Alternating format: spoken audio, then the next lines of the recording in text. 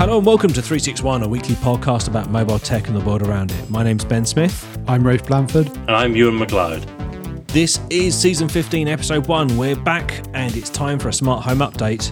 Ewan loves IKEA light bulbs. Ben praises voice interfaces. And Rafe's bought the wrong battery.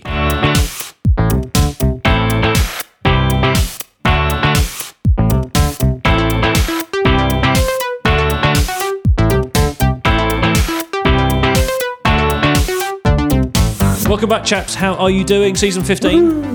Yes. I'm doing very well, thank you, Ben. Okay, so I'm joined by Rafe Blanford and Ewan McLeod. Welcome. And for new listeners, apparently there are some new listeners, and at least one of them has written in to say, what is this? And that's a fair question. And I'm quite keen to find out myself as well, having spent an inordinate amount of time doing this, 15 seasons, 150 episodes, and excluding specials. So what I first of all I noticed, Ewan McLeod, is that you're not here in the room with us doing the recording anymore. So where are you? What's going on? That's very sad. Well, indeed, but I am coming down the line. That's the phrase, down the line, the technical term, from Copenhagen, Denmark. Hello, I moved in. Oh, very good. Good morning. That's all I can do. It's the evening in both our time zones. Because if we ask Ewan what the weather's like, what's the weather like, Ewan? Well, okay. I have been getting letters about this or emails. I used to say it was dark because that was my my only instinct. Because in the Nordics, it does get very dark. And what have we learned from listener feedback? Indeed, dark is not a weather type. That's right. That's fair point. Fair point. So it has been very rainy, very rainy. And by the way, just in case you're wondering, I moved to Copenhagen halfway through, I think, season 14 to take up a role with a Nordic bank. A role with a Nordic bank. There you go. Lovely. Yes, and the ham roll. And I boom. Can't help noticing that ever since you've moved to Copenhagen to take up this exciting new lifestyle, that the old executive hair has taken a turn for the better as well. Right. Yes, thank you, and you can see this, I think, on the video that we have here. It's very, very expertly shorn. Exactly. By Stephen is my stylist. Lovely. And you do have to have smart hair in the Nordics, I have realised. And why are no other podcasts covering this subject, Rafe Blanford? It's that the hair you need to work in the Nordic banking sector is... I did not know that before this podcast. No, that's a learning point. And for anyone who's following along at home, that'll be in the show notes that you can cut out and keep. I need to point out that no one... I don't think I have seen unkempt hair. You know, there's one or two developers who obviously, yeah, fine, but off the various different executives and my colleagues, the hair is really kempt very well. Certainly, it's providing me some life goals with the old executive hair. So Rafe Blanford is sitting next to me. We are on Brick Lane, or at least above Brick Lane in London's bustling East End. About 12 feet above it, in fact. Yes, we are on a bridge. So if you're trying to picture us, we're on a building that goes over Brick Lane. Near the brewery. Home to some of the best and indeed worst curry houses in London. Rafe Blanford, what do you do? Let me just run down my little list here. So, born from landed gentry, owns Sussex, lives in a castle. There we go. I think that's my summary. Like much of the rest of this podcast, that's not true at all. Although I was born and bred in Sussex, and I'm very proud of it. I'm very fond of it. Now living in London, and I work for Digital SLBI, which is actually our host for this evening. It's a marketing technology agency. I work in mobile. I've been in mobile for about 15 years. Used to run All About Symbian and various other sites, so was one of the early mobile bloggers and have stayed in the industry and now kind of work on strategy, innovation, delivery of mobile and emerging technology solutions. That sounds awfully fancy, because I thought back in the day you just used to write 10,000 word blog posts about Symbian dumb phones. That's absolutely true. People needed to know why the Nokia 3650 had a round bottom to it. I think, and we've all wondered about round bottoms in our time. We have. Okay, enough bottom jacks. And for my sins, my name's Ben. I am a technology consultant, and I used to work in the same bank as Ewan, but I that's right. thought better of it, and one of us had to leave, so we both left, and now I am working in doing digital services in the public sector. So if you live in the UK and you're getting a passport this year, in some small way I will have helped either make that happen or will be to blame if it hasn't happened. So Sorry. We did. Can I just ask? We did use the passport service for we just had a daughter a little while ago, and we used the online passporting thing. Was that yours? No, that's the old one because my one doesn't do children yet. Okay.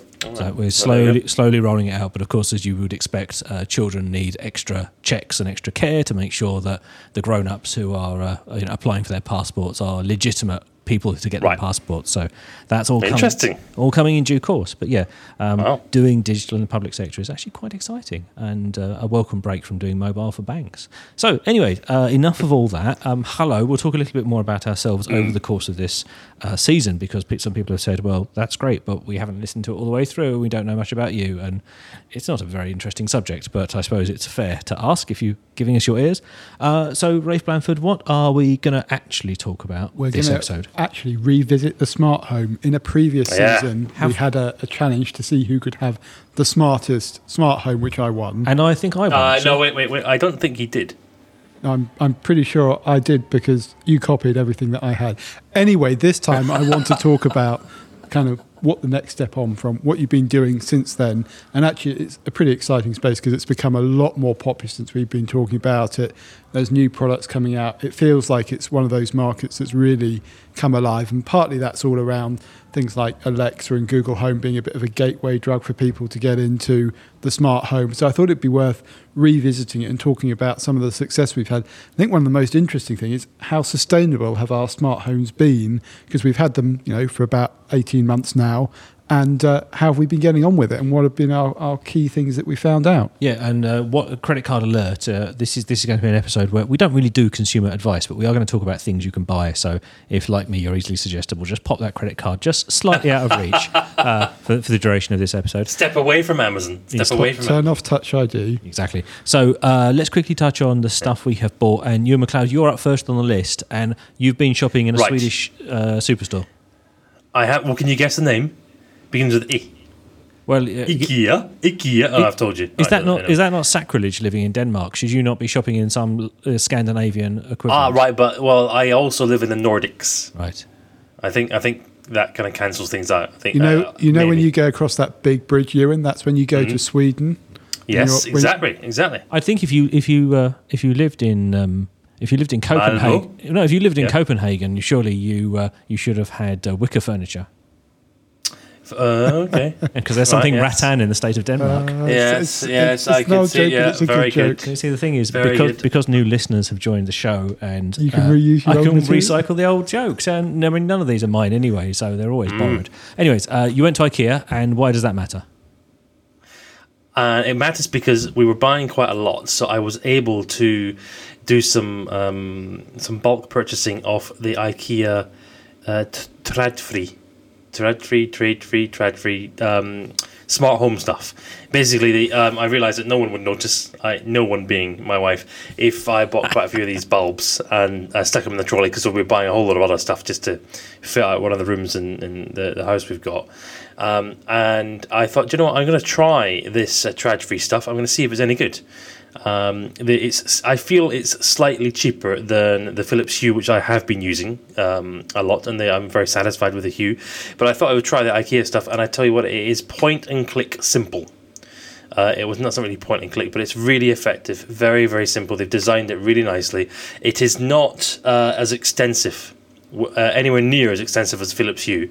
In fact, the bulbs more or less exclusively are white. There is you can have different shades of white, blue, white, warm white, but it's pretty straightforward. You stick the bulb into your lampshade, and then you select. You've had to choose what kind of controller, and there are 3 different types of controller.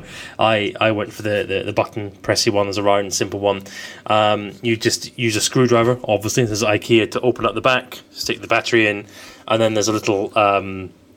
You just press a button for a few seconds and holding the controller next to the bulb, and then it's activated. So there's no, if you like, setup. There's no messing around at all. You can set up using the app if you want, but everything just works with the light bulb and a controller.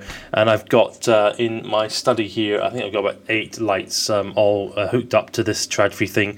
Really effective, and I didn't notice the cost too much. It was quite straightforward. They were expensive bulbs, basically.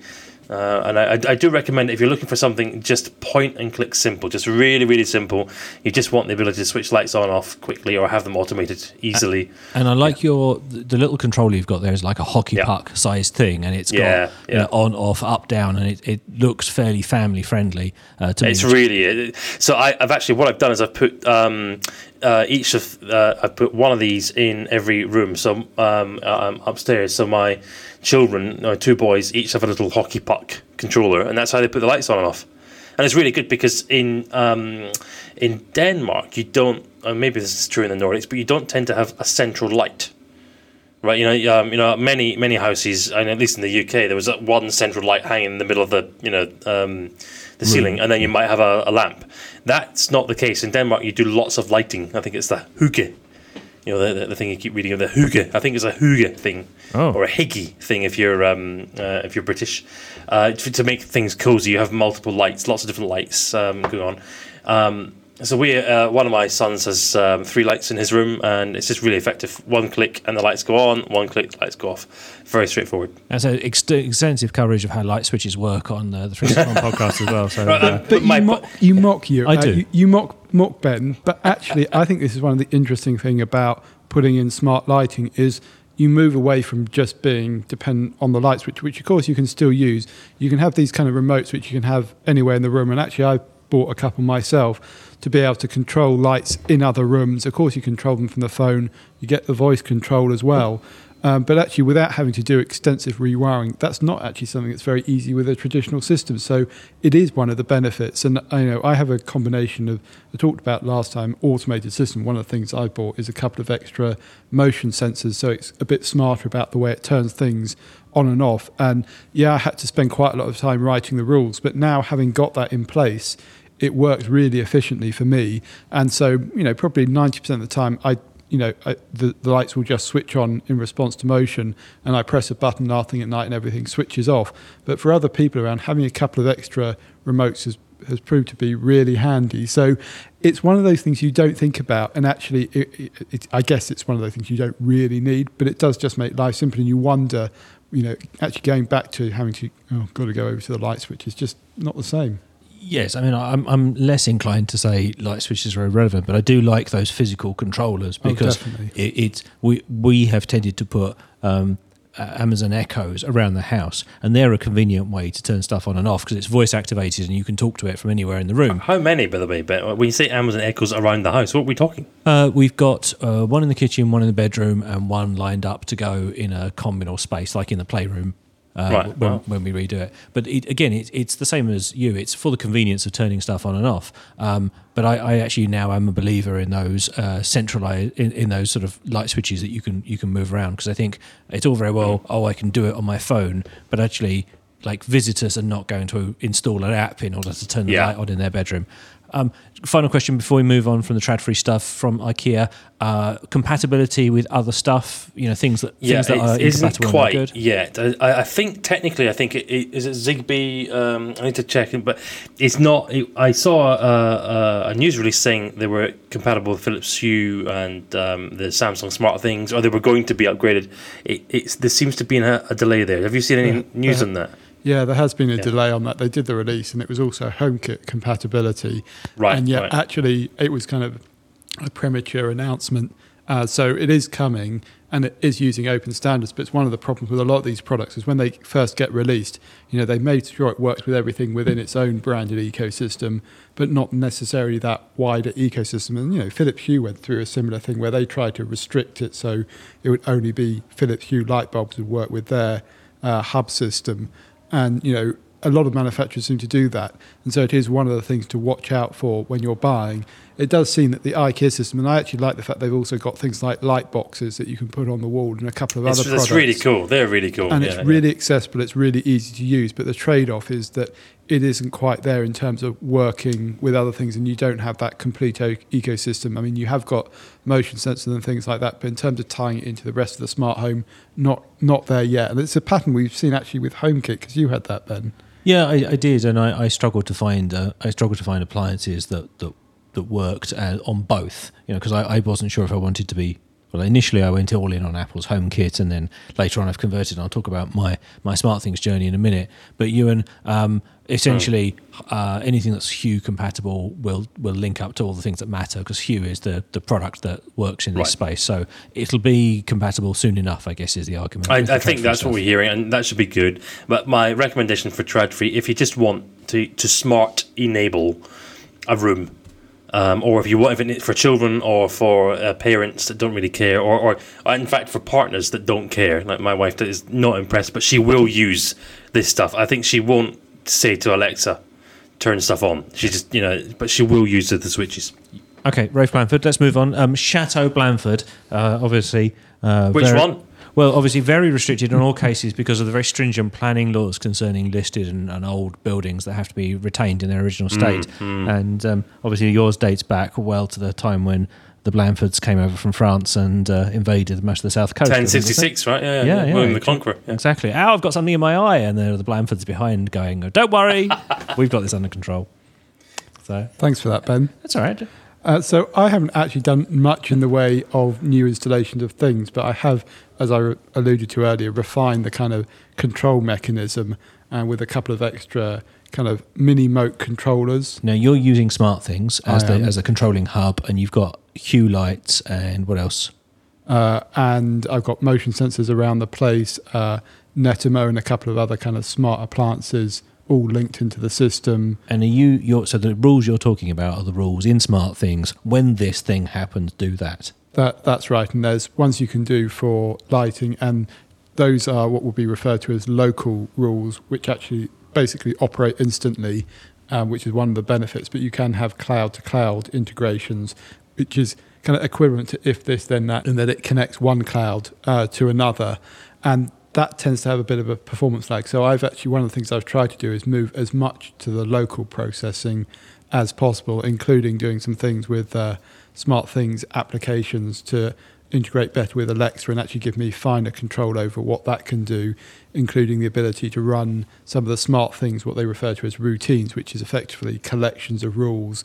So you can say kind of good night and it will turn off all the lights, and if you've set any power sockets, and you can set a security mode as well. And so that also happens when leaving in the morning. I've got an option there.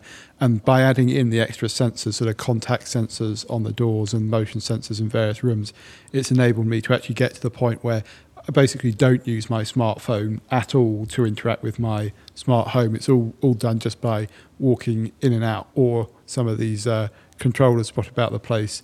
I've tried a couple of other things, Noki, which was one of the sort of Kickstarter startups. There's actually various ones that do this, allow you to tap on the table. Didn't seem to work very effectively for me.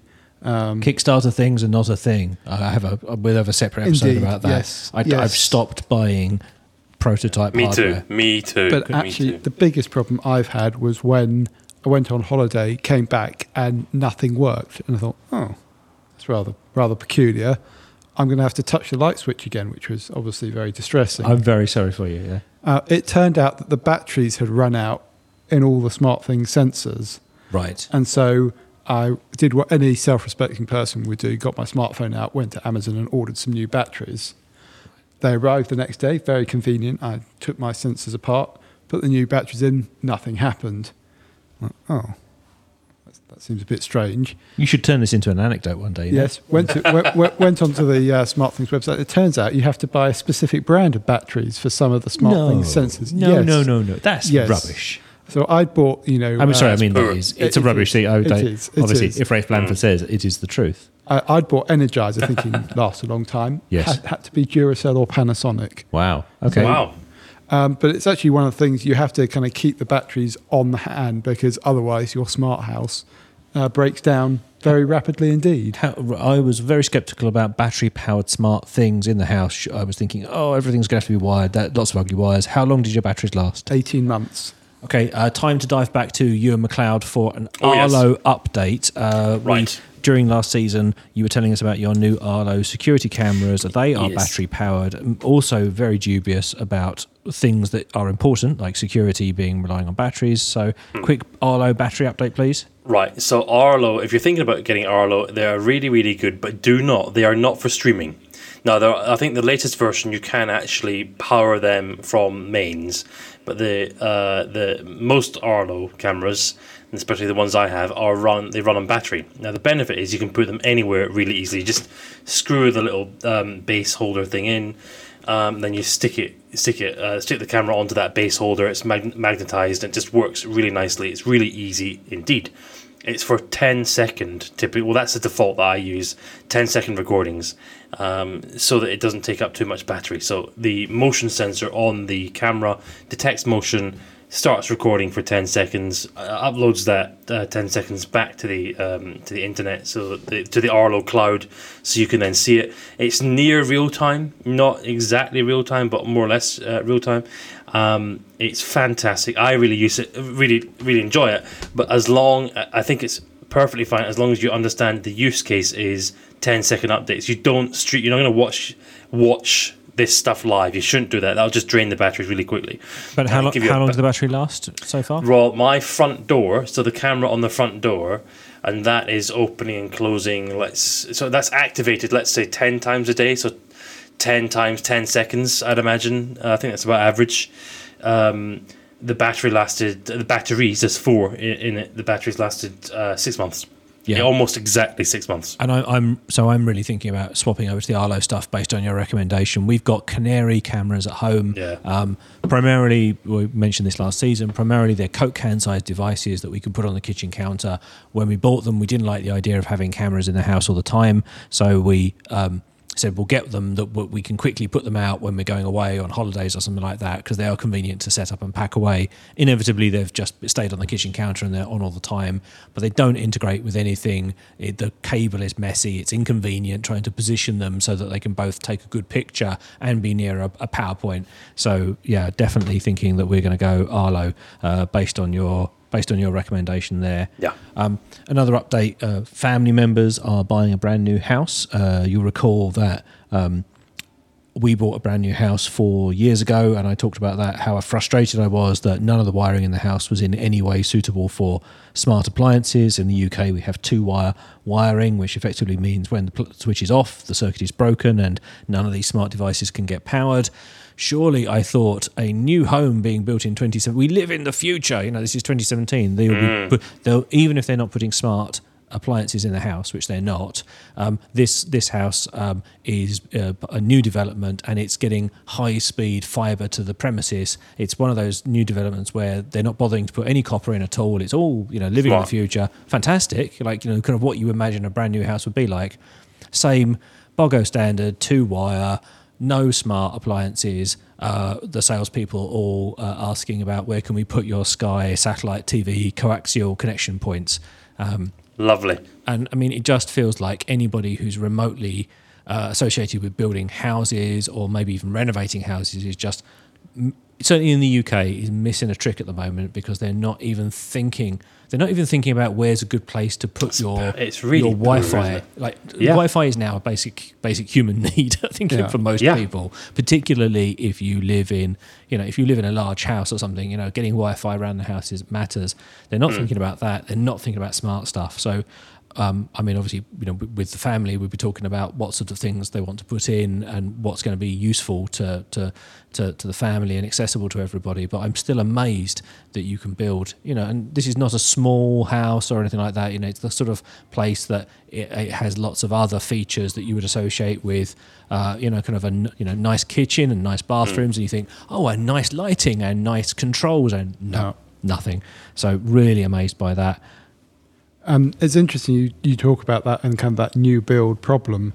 You don't live in anything younger than about 1,000 years, do you? You say that, but actually we've been looking at a new workhouse on the estate, and what I mean by that is a place for the poor people. No, a place where you do work, a kind of new home office. And actually, for those that haven't been in on the estate joke, this is actually where my parents live, and Chateau Blandford. They're looking to do kind of a new home office. So one of the opportunities has been to say to them, you should really think about doing it with a smart building. And so I've been helping out with that. And yes, fibre to the estate did go in quite recently. So one of the things has been burying Ethernet cables. He called it the estate. Carry on. Burying Ethernet cables underground, and they went in with all the other services. And there's the Ethernet points being put around the room, but actually talking to the electrician about doing 3 wires, so you can do all the controls in the sockets, and actually in the back boxes they're being made extra big so you can put relays in them. The Velux windows are all going to be able to be remote controlled, and various other bits and pieces around the heating and things like that. And so I asked him, how many requests are you getting for this? And he said, it's just not at all common. I've only kind of found out about it because you were kind of interested in pushing on it. And so if you're doing it, it has to be something that still feels like it's bespoke. But as you say, it's such a big opportunity. And even if you're just doing it from a connectivity point of view, never mind the kind of the smart wiring system that we're talking about and the opportunity for security and cameras. And it's all been in there. So I'm very pleased to say it is being specified to be well connected and to be smart, as well as a new owl box for Eric the Owl. You see, you don't help yourself with the whole Eric the Owl state thing. Eric the Owl. It's worth noting, if you live in the States, all of this will be just completely baffling to you, because you'll have 3-wire wiring around your house as part of standard wiring in that country. It's just particularly UK, I think, although there probably are other countries that have a similar issue, wiring standard.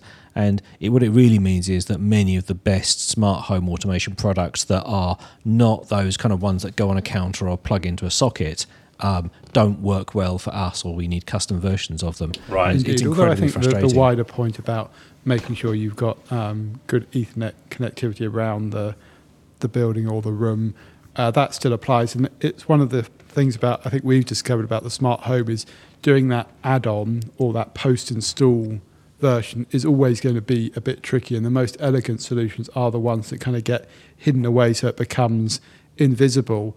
And actually that probably brings us to a good thing to talk about, which is the Lightwave system, which I know there's a new version coming out. One of the reasons it's been popular at this point is it's kind of been, you replace your existing switches and some of the other things that it does, and it has that invisible property, but it's been proprietary. But Ben, you were telling me there's improvements coming down the pipe. Yeah, so Lightwave was a fantastic product, particularly for those of us that lived in the UK, because it replaced the light switch, it added wireless control, it gave you a button that was a momentary button. And if you're putting in smart home type products, of course, because you don't want the button to remember the state. You want to click it on and then click it off again, because there are other things that can turn the light on and off remotely. And so, all these little nuances mean that you really want to replace the switches as well as adding in the remote control. Lightwave built a whole set of replacement switches and plugs and those sorts of things that you could sort of aftermarket, take out your light switch, replace it. It was a single unit. It just added in, and with a bit of a gateway, the app worked. But as Rafe says, it was completely proprietary. They're releasing a whole new set of products. They're all going to be HomeKit certified, so they're going to work with Siri and all the Apple products. They should also work with Echo and those sorts of things. But the fantastic thing there is that if you live in a house like ours, or actually like yours, and I can see over your shoulder, you've got lots and lots of lights where putting in Hue-type bulbs just isn't economic. Or you need something that's a little bit more family-friendly. Here you can buy a smaller number of switches, and these will control those circuits, and it's absolutely fantastic. Really cool. I like the design of it a lot. And they're going to be stocked in the Apple Store, so they're all being properly endorsed, and it's a much more sort of consumer-ready proposition, because you can go in, and it's a bit like buying a light switch in a hardware store. You could say, I want the metal one, or I want the white one, or I want the bronze one, whichever style matches your home, and it feels just like replacing the switch, but it adds all of that smartness as well. And for the first time, Lightwave devices will report their status. So it's really important, if you've got home automation kit, that you can look in the app, or you can set a rule that says if it's on, or if the light's already on, then do this, or turn it back off again. But with the old Lightwave stuff, all you could do was send commands and you didn't know what state it was in. So I'm really looking forward to that coming onto the market. I think it's going to be a bit spendy, but I'll be popping it in my house. I have a large open plan kitchen, and I really want to make all of the lights around that room much easier to control in sort of scenes. And so I think it's going to be a great way to do it.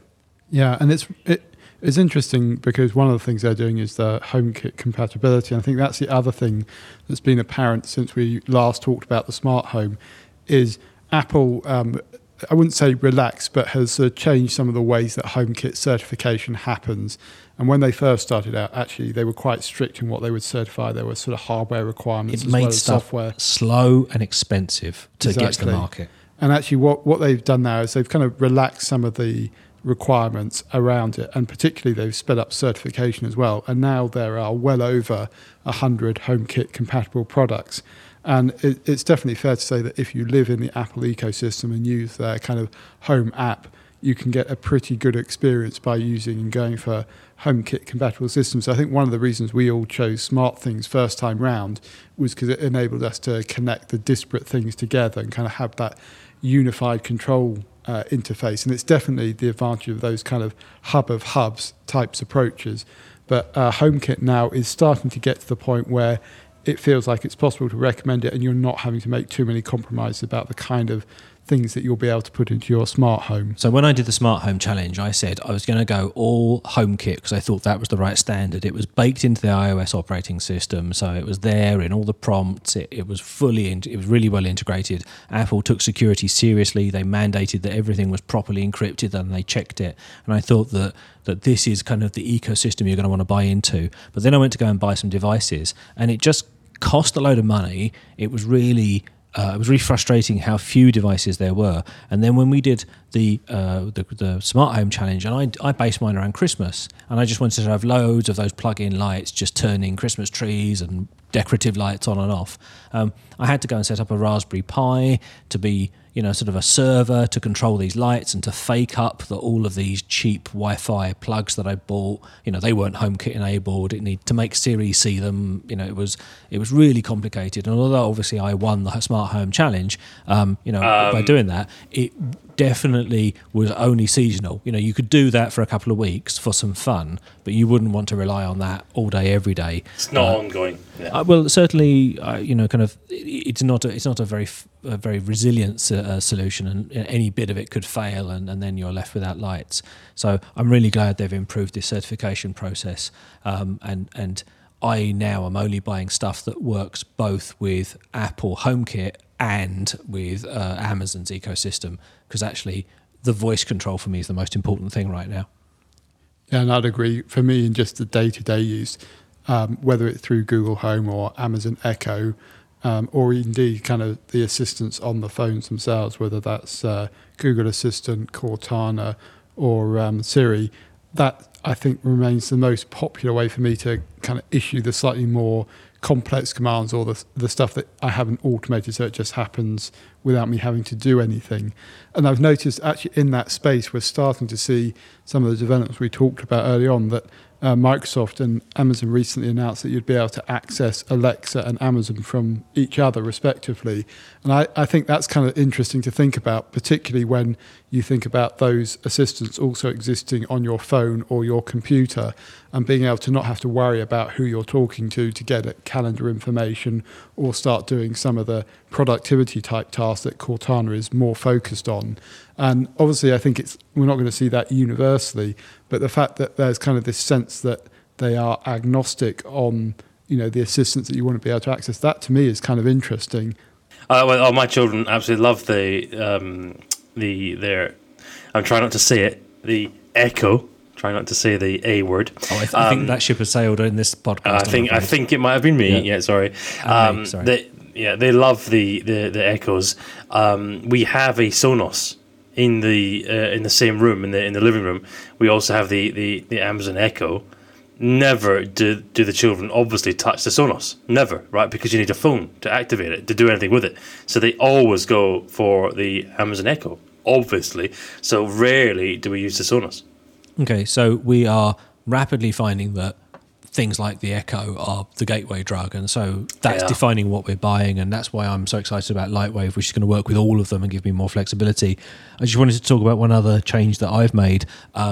So let's just review. All of your stuff is Wi-Fi driven, is it, Rafe? Mine's mostly Zigbee driven for within the smart home, and then kind of some of the extension products are still Wi-Fi based. And you're all Wi-Fi, Ewan, are you? I think so.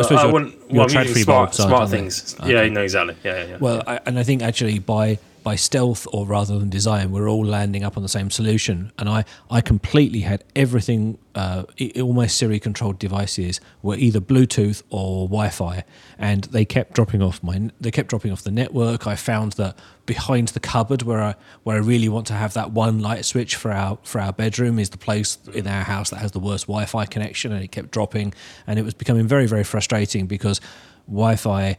Well, I either put loads more Wi-Fi access points in the house, which was going to be, was doable, but was a significant investment of effort, just really to get the Wi-Fi in places where it was poor quality. And actually, I've taken a different stance, which is I've taken out all the Wi-Fi devices and I've gone completely Zigbee.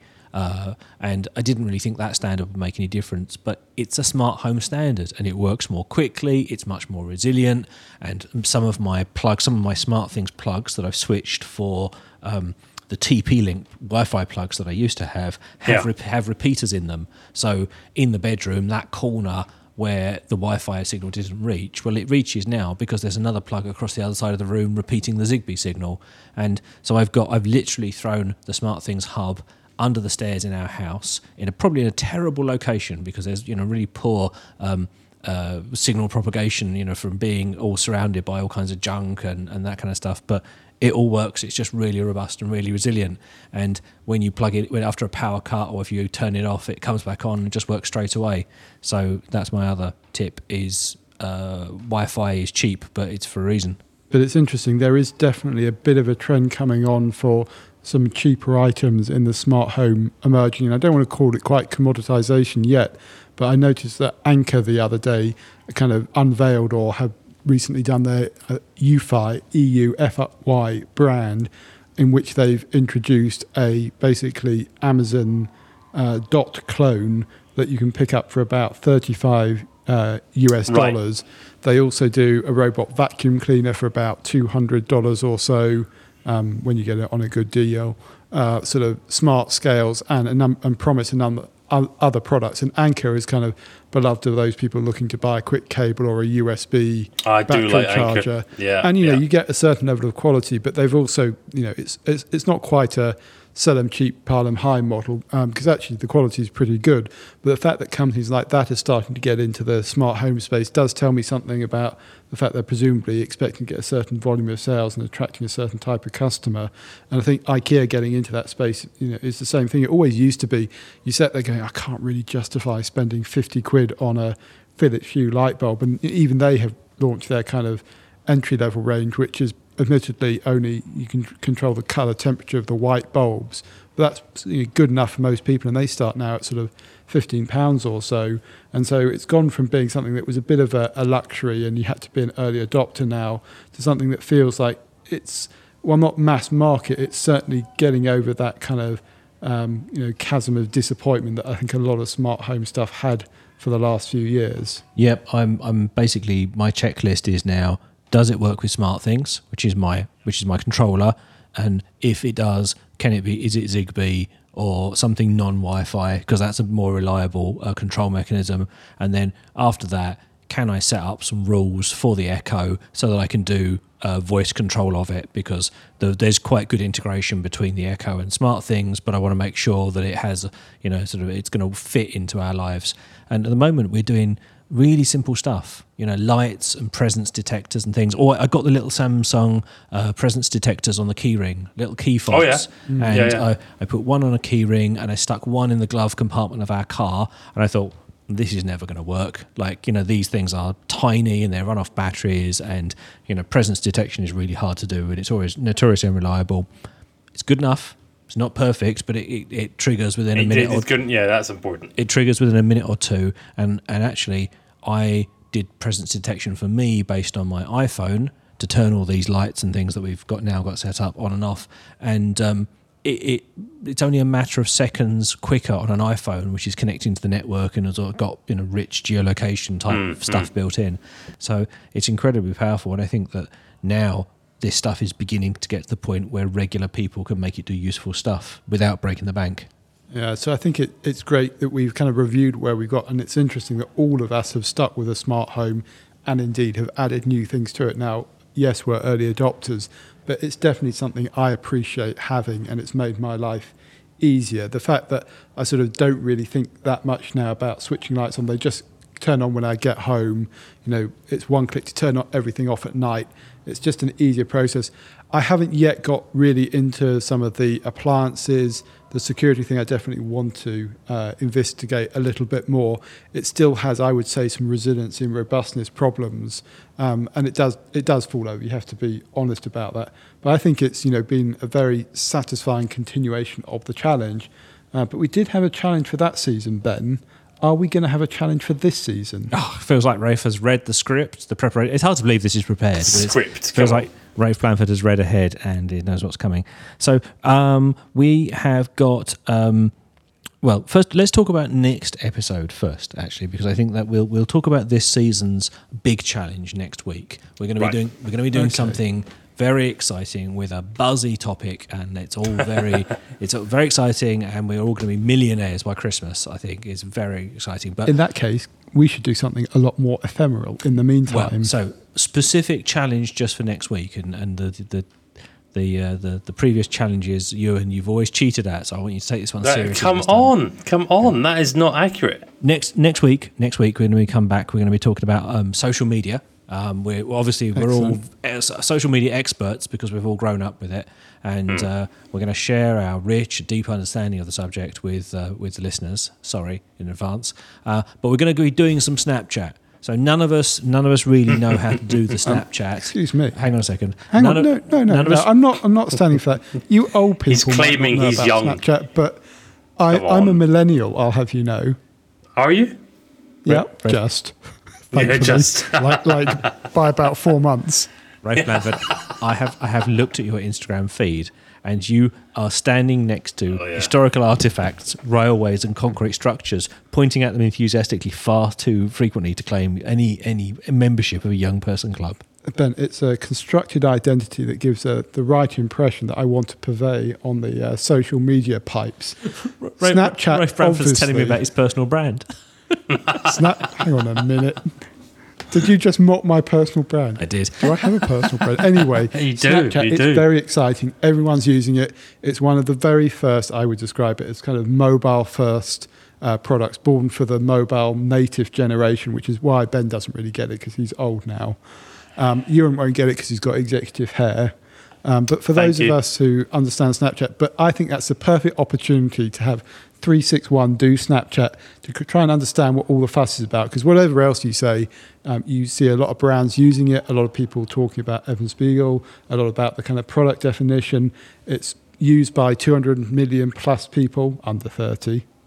So I have never used Snapchat. Oh, this is going to be exciting. Never made an account, and I genuinely don't understand what it is or how it works. So for the benefit of the listeners, we're going to make Snapchat accounts. We're going to try and work out what it is. And if you are old and baffled like us, or enjoy listening to people who are old and baffled like us, next week we're going to be talking about how we do social media, how our worldview on that has changed a bit, and also we're going to be looking at Snapchat and trying to work out how it works, and indeed brilliant. We can have a what streak. it is. A what? No, I don't. A streak? That's not a thing that sounds like it would be nice. It's a good thing. It's a Snapchat thing. Okay, thank you. Yeah. It's going to be awesome. We're going to need to draw it to a close before Rafe Blanford takes his clothes off. Thank you to our friends at Digital LBI for access to this recording facility and access to Rafe Blanford's expertise. Thank you to all our Patreon subscribers. While we were away, a couple of people subscribed. Thank you very much. All of that money that you give goes to the costs of making the show and the equipment we record it on. And if you would like to support us, you can go to 361podcast.com, where there's a link to Patreon there. You can also go to the website there where there's contact forms to send us an email, either message either in public or private. And you can find our social links at 361podcast on Twitter. We're also on Facebook and LinkedIn if you'd like. Thank you very much for listening. Thank you, gents. It's been a pleasure.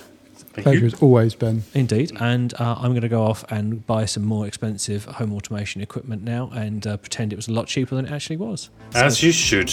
I will be back next week if my wife doesn't get too cross. Bye-bye.